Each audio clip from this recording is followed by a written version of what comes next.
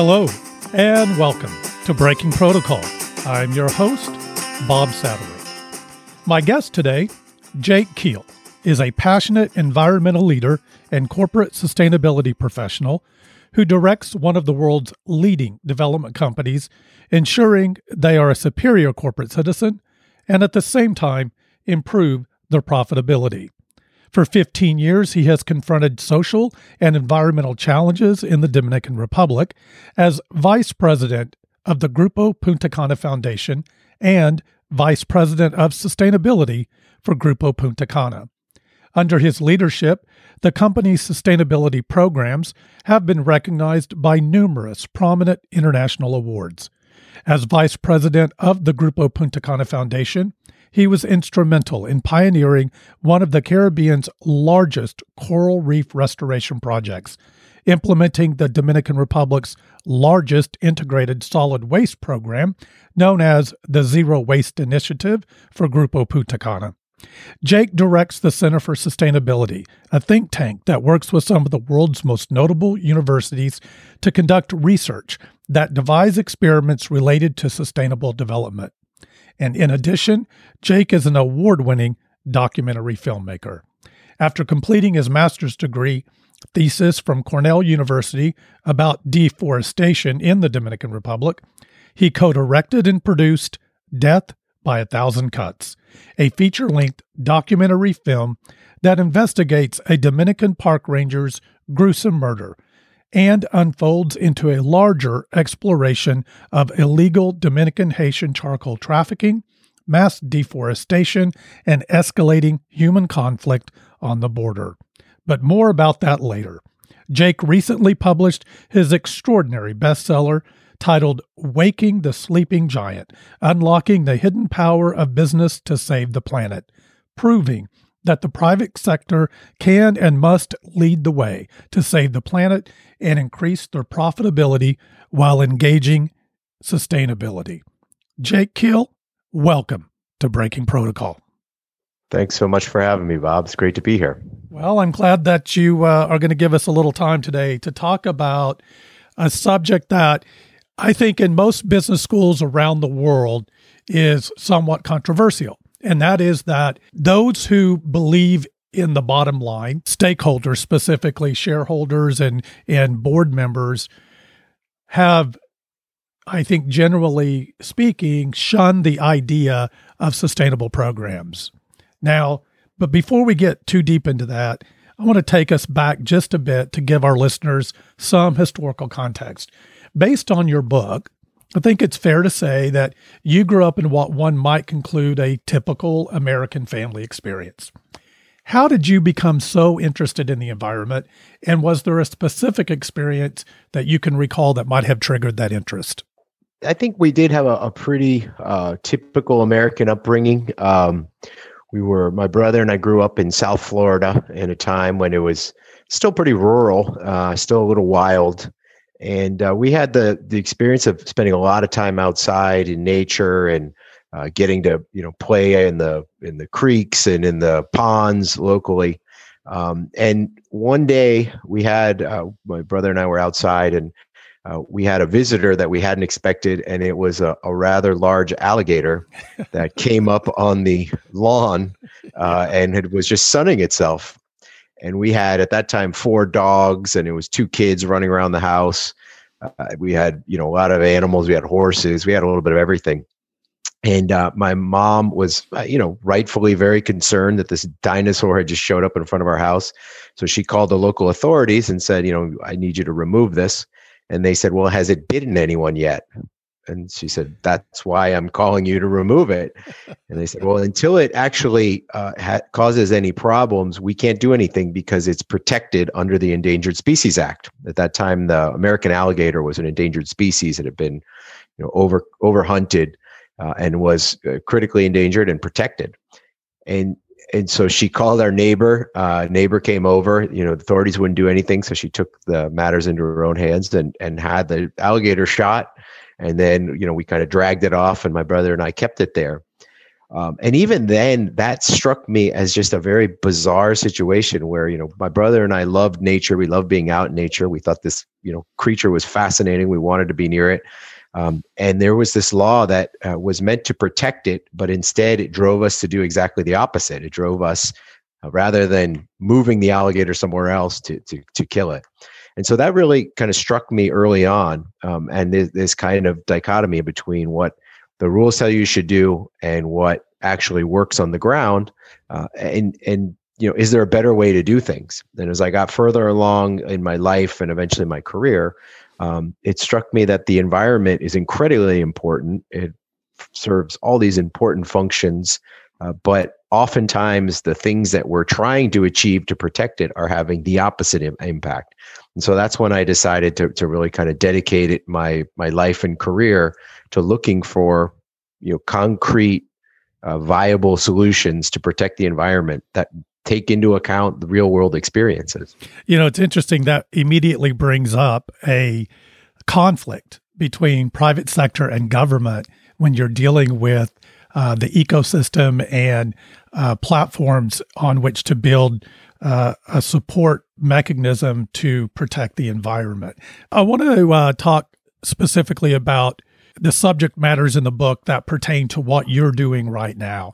And that is that, when you go back to the very beginning of the origination of Punta Cana today, it really was nothing more than this extremely dense jungle that happened to be in a very remote part of the Dominican Republic. And it had a beautiful stretch of beach between the dense jungle and the beautiful sea, that it bordered. And what was interesting about that is that I think your developer and your CEO, Mr. Ranieri, realized at that time that the development would have an adverse impact on the ecosystem as a whole. Because every step of the way, your company and your development has taken measures to ensure that as you have expanded, you have done it in a system that was compatible with nature. So talk about that sustainability effort as far as the company is concerned. And why do you think that Mr. Ranieri and the rest of the people who were involved in the Punta Cana region are so sensitive to sustainability? I think the Grupo Punta Cana has been a company operating in the Dominican Republic now for 51 years. And as you said, it started as raw jungle, as an area that was completely undeveloped, very few communities, very little infrastructure, almost no roads, obviously no cities or towns. And as they began to develop it as a tourism destination, I think it became very clear that the attraction of the place was these natural attributes, the beaches, the coral reef, the mangroves, the forest, the freshwater lagoons, these cenotes, here we call them manantiales. These were the things that were going to be drawing tourists to the place in the first place. So if we didn't take care of that, it was really quickly going to become problematic to sustaining a tourism business. And I think the efforts they put in the early days became a positive feedback loop. Every time they made an investment in what today we call sustainability, at that time was just common sense, using local materials, being very careful about the way they built, thinking about whatever local community was here, and being conscientious as they grew. I think they kept returning positive feedback to them and telling them this is a good idea, that there's good things coming out of this. I'll give you an example. When they built originally the airport in the early 80s, and it was very unique that a private company could get permission from the government to operate an international airport. And that was kind of a groundbreaking endeavor in that time. And so they convinced the government to allow them to build an airport in Punta Cana, and they had almost no money to do it. So they had to be really creative about how to build something that looked like an important, legitimate airport, but but also could fit into the budget they had at the time. And so the strategy for doing that was using local materials. So using the local rocks that they were cleaning off the runway to build the walls, using the palm thatch for the roofing, which was all found locally. They found that eucalyptus beams, which are not native to the Dominican Republic, but can be found here, and where there was some timber, could be used for the beams.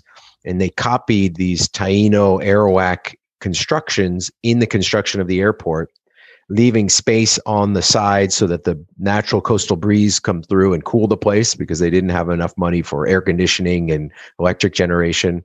They left space for the trees to grow through the thatch.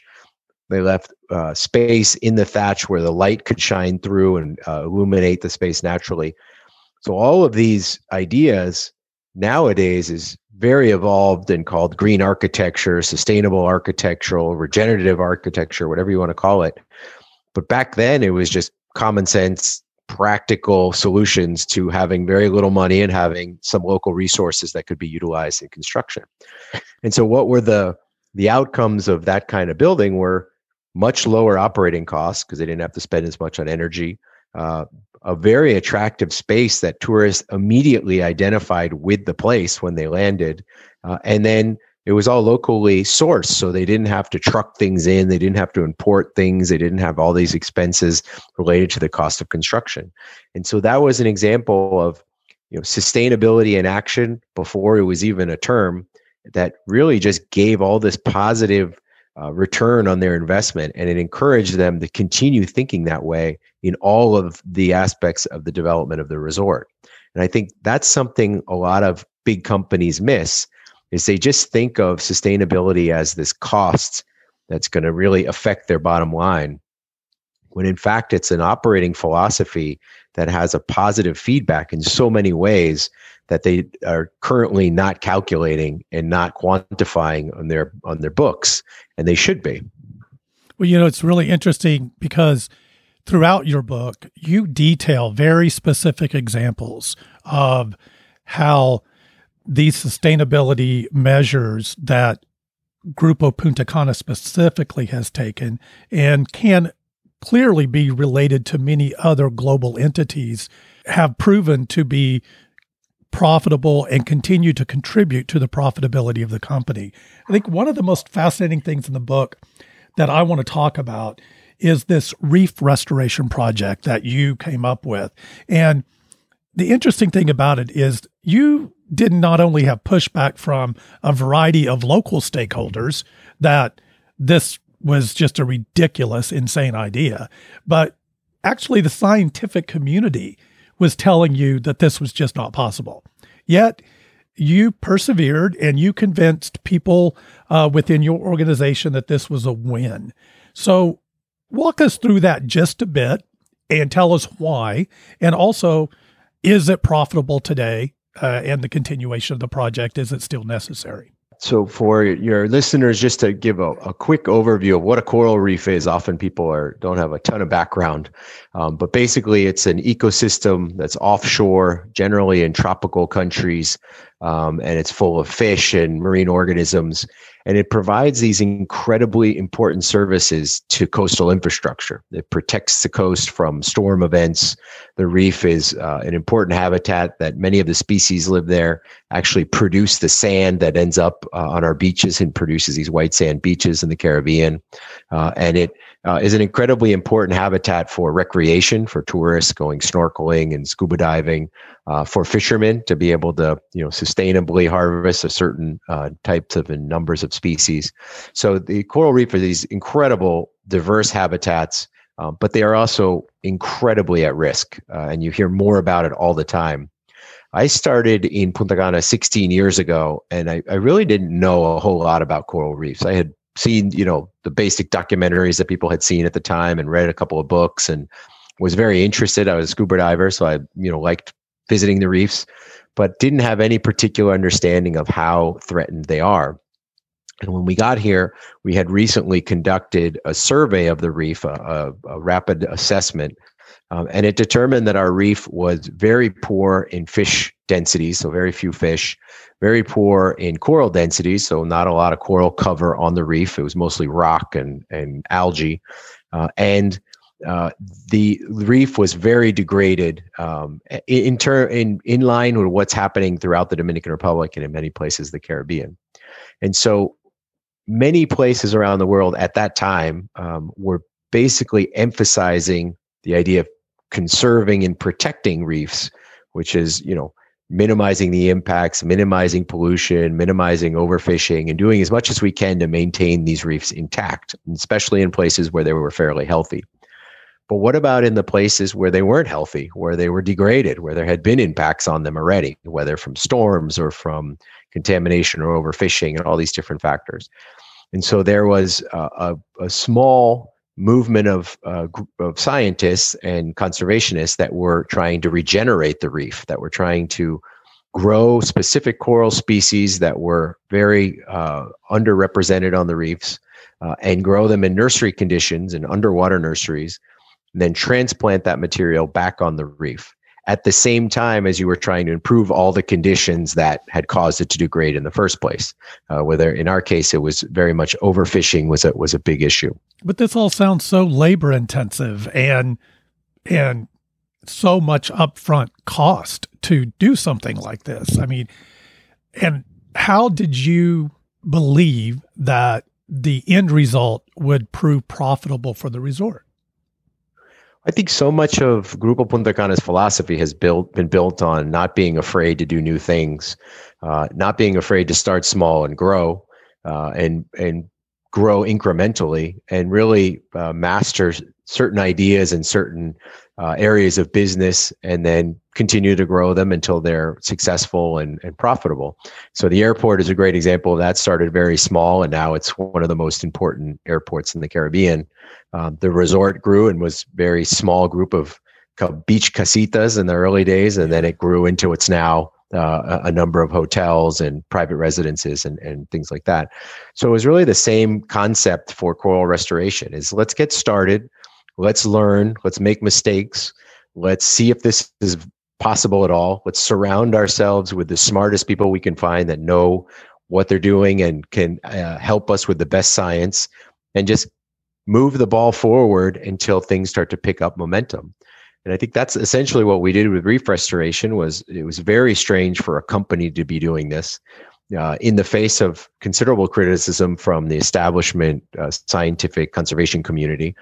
And we just kept at it and kept our nose to the grindstone. And soon we had one of the largest coral nurseries for the species of staghorn coral and endangered coral species in the Caribbean. And it started getting some notoriety from different institutions, University of Miami, the Nature Conservancy, institutions with a lot of credibility in science and conservation. And they said, this is a very unique scenario where you have a private company that is willing and able to implement conservation measures, and not simply to protect the reef. They're doing it because they recognize there's a real value for the resort and for the business.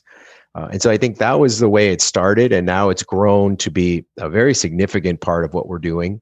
And you're seeing it happen all over the tourism industry and even in the conservation community, that restoration of coral reefs has become part of the playbook of coral reef conservation. So we want to protect the ones that are in great shape. We want to continue to maintain them healthy. But now there's a growing number of coral reefs that are not in great shape. And so we need to find all the techniques and all the ways that we can to restore them and restore their functionality, and also find ways that more and more businesses see value in doing that work. That recognize that when there's a storm event and you have a healthy reef or a restored reef, there are protection services that the reef provides that protects human infrastructure, protects against flooding, protects against damage from the storm event. And so we're trying to now equate the value economically of these reefs with the value ecologically that the reefs have as well. And I think it's starting to really take hold, this message, with companies. What's interesting is in the book, you specifically talk about the Reef Restoration Project and its relationship to the beach. And the beach is no doubt one of the number one assets that you have that attracts visitors to Punta Cana. Would you say that's correct? Absolutely. Absolutely. I think the Dominican Republic and many of the Caribbean islands have two primary attributes that attract people, these natural resources. And in our case, it's the beach and the coral reef and these beautiful turquoise water. And the other is the human resources, the culture, the music, the food, the warm Caribbean personalities. These are things that really draw people to the country and to continue visiting. So we have to protect them both. We have to invest in keeping them, keeping their essence, and that is a very important part of our business. And so I think coral reefs are part of that, and that is becoming more and more part of the conversation. And this is not just some beautiful habitat that the environmentalists are worried about and we should protect, to be green and to be eco. This is really a part of the business. If we are not protecting coral reefs, there's a good chance we're losing beach to erosion, to storm events, to loss of species like parrotfish and other marine organisms that actually literally produce sand that ends up on the beach. So we have to invest in these things, and we have to think of them as an investment in our own business. And that's where this idea that this is not just simply a sunk cost anymore. This is now part of the operating philosophy of business. It's interesting, when Punta Cana was just an idea before it was ever a development, I think it would be fair to say it would have been overwhelming for any developer to consider that a profitable venture. I mean, there was zero infrastructure. There was no roads, no public water, no public sewer, no system to collect trash and properly dispose of it. And the government of the Dominican Republic at the time wasn't really interested in the success of the whole operation. Yet, facing each of these hurdles, you engaged local parties and developed solutions that contributed to the bottom line of the company, while simultaneously creating ecosystem-friendly opportunities to deal with each obstacle. Let's talk about two of these, what I consider to be very interesting ecosystem-friendly opportunities, and that is trash and worms. And I found these two elements of your book to be really, truly fascinating. So walk us through trash and worms and why they're so important to the overall sustainability of Punta Cana. So trash is, a global issue. We're all dealing with it. We produce too much. We don't know what to do with it. It ends up in places where we don't want it to. It's an unattractive problem. It's contributing to climate change through the decomposition of organic material that creates methane gas and contributes to climate change. It's affecting our oceans. We're getting inundated with plastic. So trash is definitely a subject people are more and more familiar with. When we took on the issue of trash in Punta Cana, it was very much from the perspective of the business. So at the time, when I arrived 16 years ago, the system that we had was essentially pile up the garbage in small containers and then take it away, and then it would go to a landfill, wherever that was. And it just was not a great model because one, these containers would fill up really fast. Two, where it was going was having all kinds of impact environmentally and impact on local communities and people digging through the trash trying to find different materials that they could sell. And so we decided that we really just didn't want to participate in this exact system. We wanted to try and change the way that we were interacting with our waste. So the first thing we did was just really dive in and study everything that we produce and everything we received in terms of garbage, and throughout the resort. You literally studied garbage, yes, an educational process. Like bag by bag, container by container. In our case, plane by plane. Each plane, we literally opened all the bags and we calculated how much each passenger was bringing based on where they were coming from. So a passenger from France produces a certain number of kilos of garbage per passenger, whereas a passenger from the United States produces much less, ironically, because the U.S. airlines really don't give you a whole lot on the flight. They give you a bag of peanuts and maybe a drink, half a can. So it's the amount of waste is lower. But in our case, we also had hotels, we had private residences, we have restaurants, we have the airplane terminal, we had airplanes, and we were handling a lot of waste. And it was very overwhelming. And so when we started breaking down this garbage and we really studied it, we found that there was approximately 40% of it could be classified into different types of materials and then sold as recyclables. And then we found that the remaining portion, between 50 and 60%, was organic material, with food waste and organic waste from the lawns and landscaping. And that waste, if we could find a solution for it, meant that much less of the material that we were producing would end up in the landfill. And so that's how we went about it. We convinced the airport to build a facility, a transfer station. We call it the Center for Recycling. That basically we manually sorted all of the garbage we were producing, which at the time was, 16 years ago, that was about 15 tons a day. Now, pre-pandemic, when we had a lot of flights coming through, we were producing somewhere around 25 tons a day of garbage. A lot of that was coming from international flights, from airplanes, from our hotels, from the private residences, from different businesses around the resort. But other business leaders would say, just based on that explanation, you're spending a lot of money to do this when you could just simply throw it in a landfill. Right. So how did you turn this into profitability? So the way that we approached it, we said, you're never going to make a fortune in recycling at our scale, at the size of our company. But we found that if we were selling it as sorted and compacted recyclables, we were saving on transfer fees to send it to the landfill and the tipping fee to put it into the landfill. We had a much better management of the system, much more efficient, because it was all being sent to one place and sorted, and then just and segregated there, and then classified out for the different uses and products we were turning it into. So there was a considerable savings per year in waste hauling fees and in landfilling fees. And then we looked at what were the value that it was producing for us as a company. And this was, in the Dominican Republic, the first large-scale recycling operation of any company in the country. And there's huge public relations value to that, almost unquantifiable how much publicity we got.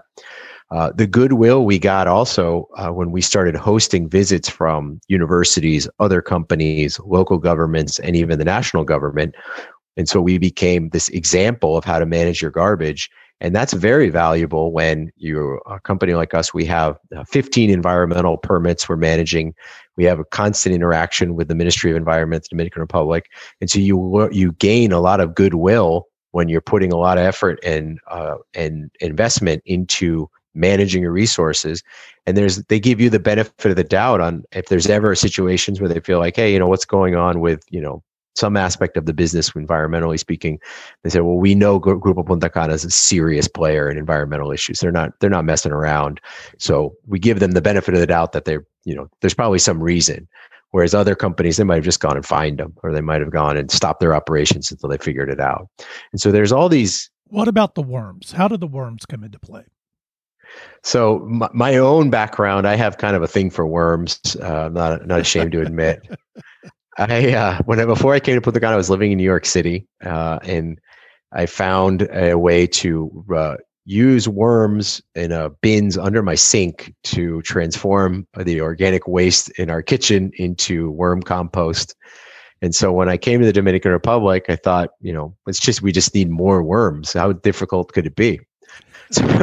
So in my apartment in New York, we produced almost no waste. We don't eat a lot of meat, or I didn't eat a lot of meat at the time. And, organic vegetables and coffee grounds and, egg shells, all that could be converted into worm compost. So we started out, convinced the company to put some money into buying some worms in the Dominican Republic.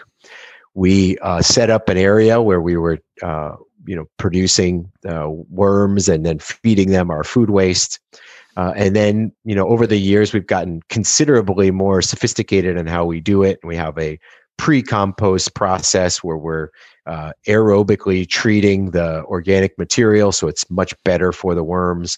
We have a specific machine that we created where the worms are sitting on top of a bed, and then we harvest the compost from underneath. So it's an uninterrupted cycle. And this is a 40-foot container filled with worms. And now we've got a very successful business selling worm compost, where we are harvesting several hundred bags of worms every couple weeks, and we sell it locally. We sell it to homeowners, to our golf course, and then we use it on our own to produce fresh vegetables and produce. So this is taking a major problem of the resort, which is that we produce 60% of our waste is organic waste.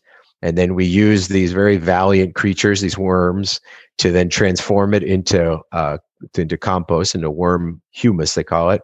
And then we sell that material, or we use it to produce vegetables, which we also sell. So the worms become just another tool for transforming a problem into profit. And now we've begun to expand to other types of composting. We're starting an experiment, for example, these small units where you can produce biogas from food waste, and we're installing that in one of our restaurants so that all of their food waste will be treated on site and produce gas for cooking fuel.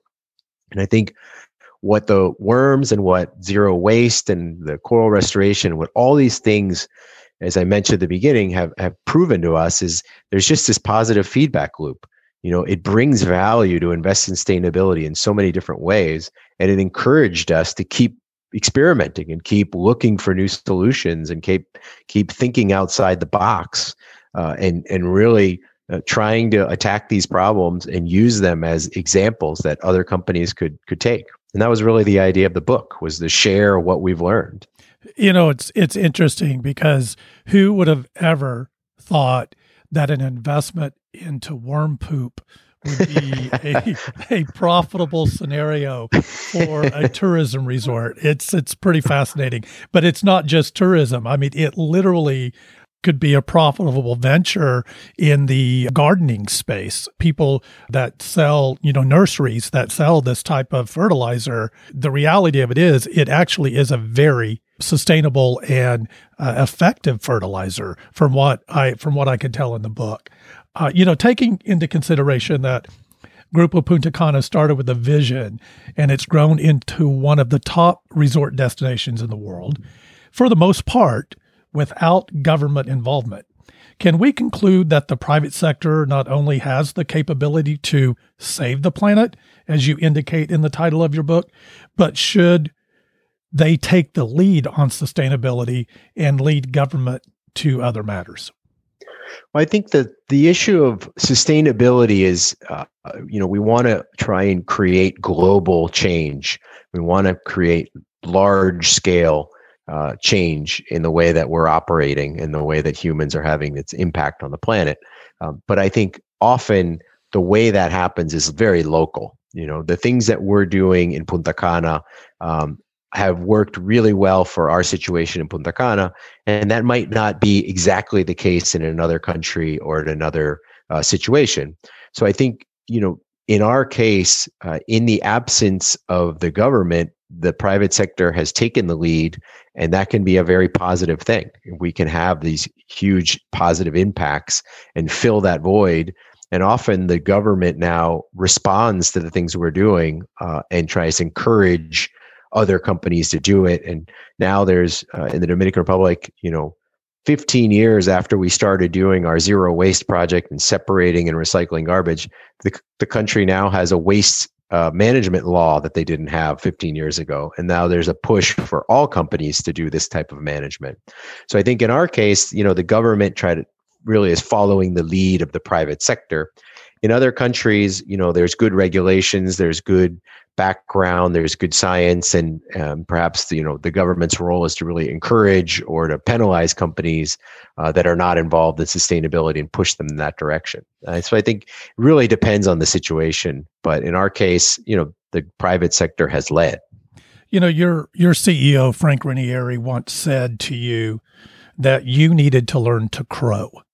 And it's an interesting, it's an interesting concept because, I specifically remember sitting in a boardroom with a group of executives and saying basically the same thing.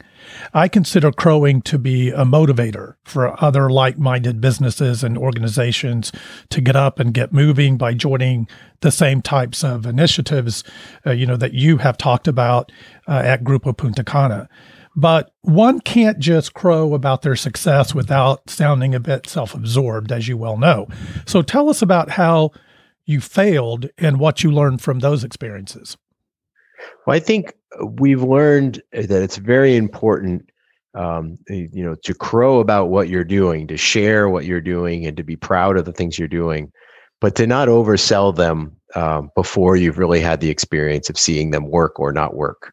And we're very hard-headed in the sense that when I start something, keep at it until we get it right, until we get it working, and then we share not only what worked, but also all the ways that it didn't work, because that failing is really part of the process. So I think a lot of initiatives, private sector or even, foundations, they get out ahead promoting things before they've actually had the experience of making it work. And sustainability, it's a hard grind. It is not as easy as people will tell you. It seems like it's just such a no-brainer. Balance the planet and the community and the business, and it just seems like it all will, magically work together, and unicorns will fly by and everything will be perfect. And the reality is that this is hard work, and it takes experimentation, and we fail a lot, and we just keep at it until we get it right. And I think that's a big piece of the crowing is really sharing what worked and what didn't, and sharing the experiences, because at the end of the day, it's not just promotion of our brand and promotion of our company. It's really promotion of sustainability as a term of art and as an important philosophy that can be part and incorporated into businesses. In your book, Jake, you call yourself a solutionist. As you are aware, this show is called Breaking Protocol. There are times when you go about finding a solution to something that you have to break some protocol. So have you ever broken protocol at your work, and what was the result of that? Yeah, I love it. I think, bringing worms into a resort and trying to make that sexy was breaking protocol for sure. We've had other experiences where we had numerous calls from throughout the resort, from homeowners and from restaurants, and they had bees that, wild colonies of bees had become established somewhere in the building in the air conditioner duct. In fact, the first call we got was from Oscar de la Renta, who is an investor and a homeowner here. And he said, I have bees in my bathroom. What can I do about it? And so we set up a beekeeping endeavor, and we started collecting these bees from around the resort, putting them into boxes and producing them. And I'll never forget, we got a grant early on and a little bit of money. And I talked to our CEO, to Frank, and I said, Frank, we're going to invest this little bit of money we got in expanding the beekeeping and really keep, cranking up the operations there so we can become, a real business. And he said, I don't know. It's going to be very complicated. You're going to sting tourists. I don't know if this is a great business for us. And it's one of the only times I really kind of just ignored him, and we went ahead with it anyway. And nowadays we are producing between 1,500 and 2,000 gallons of honey a year. We have our own brand of honey. We've won the Dominican Republic's National Honey Prize 4 times, including this year. We sell the honey at the airport. We sell it all over the resort. We sell it in supermarkets, and it's become quite a profitable business. And in fact, the protocol that we broke was on the label of the honey. We named it Punta Cana Forest Honey because the bees are collecting their honey in the natural forest. So it's a very beautiful color honey. But I tell the story of how the business started in that the founders of the company, Frank Ranieri and Ted Keel, encourage their employees to keep bees, and we've continued that tradition today. And now we're producing this award-winning honey. And in fact, I think if it had been up to Frank at the moment, we probably would have just abandoned the whole thing and gotten rid of the bees. Well, Jake, your book is extraordinarily insightful, and no doubt in my mind, it should be on the nightstand of every global CEO on the planet. But you got to make a promise to come back at some point and let's have a conversation about your film, Death by a Thousand Cuts. It is truly, in my view, one of the most must-see films for anyone who has any level of concern about the environment. I would be glad to come back. I appreciate it. And many of the issues in that film, the border tensions with Haiti and the Dominican Republic and the issue of deforestation, they're still very relevant today. And the film's a couple years old, and even still, many of these challenges are still very relevant. Well, not just relevant for the Dominican Republic and Haiti, but literally relevant for many of our global forests around the world that are being decimated. The film is extraordinary. The book is amazing. Jake, thank you for joining us today on Breaking Protocol with Bob Sadowake, and thank all of you for listening. Jake's book, Waking the Sleeping Giant, Unlocking the Hidden Power of Business to Save the Planet, can be purchased at major online book retailers. And for more information about Jake or to inquire about speaking engagements, visit his website at jakekeel.com. I hope you enjoyed our conversation today, and please click and subscribe for notification of future episodes. If you haven't had an opportunity to read my book, Breaking Protocol, Forging a Path Beyond Diplomacy, it is available at your favorite online retailer or for download to your Kindle, tablet, or smartphone. Have a beautiful day and many blessings.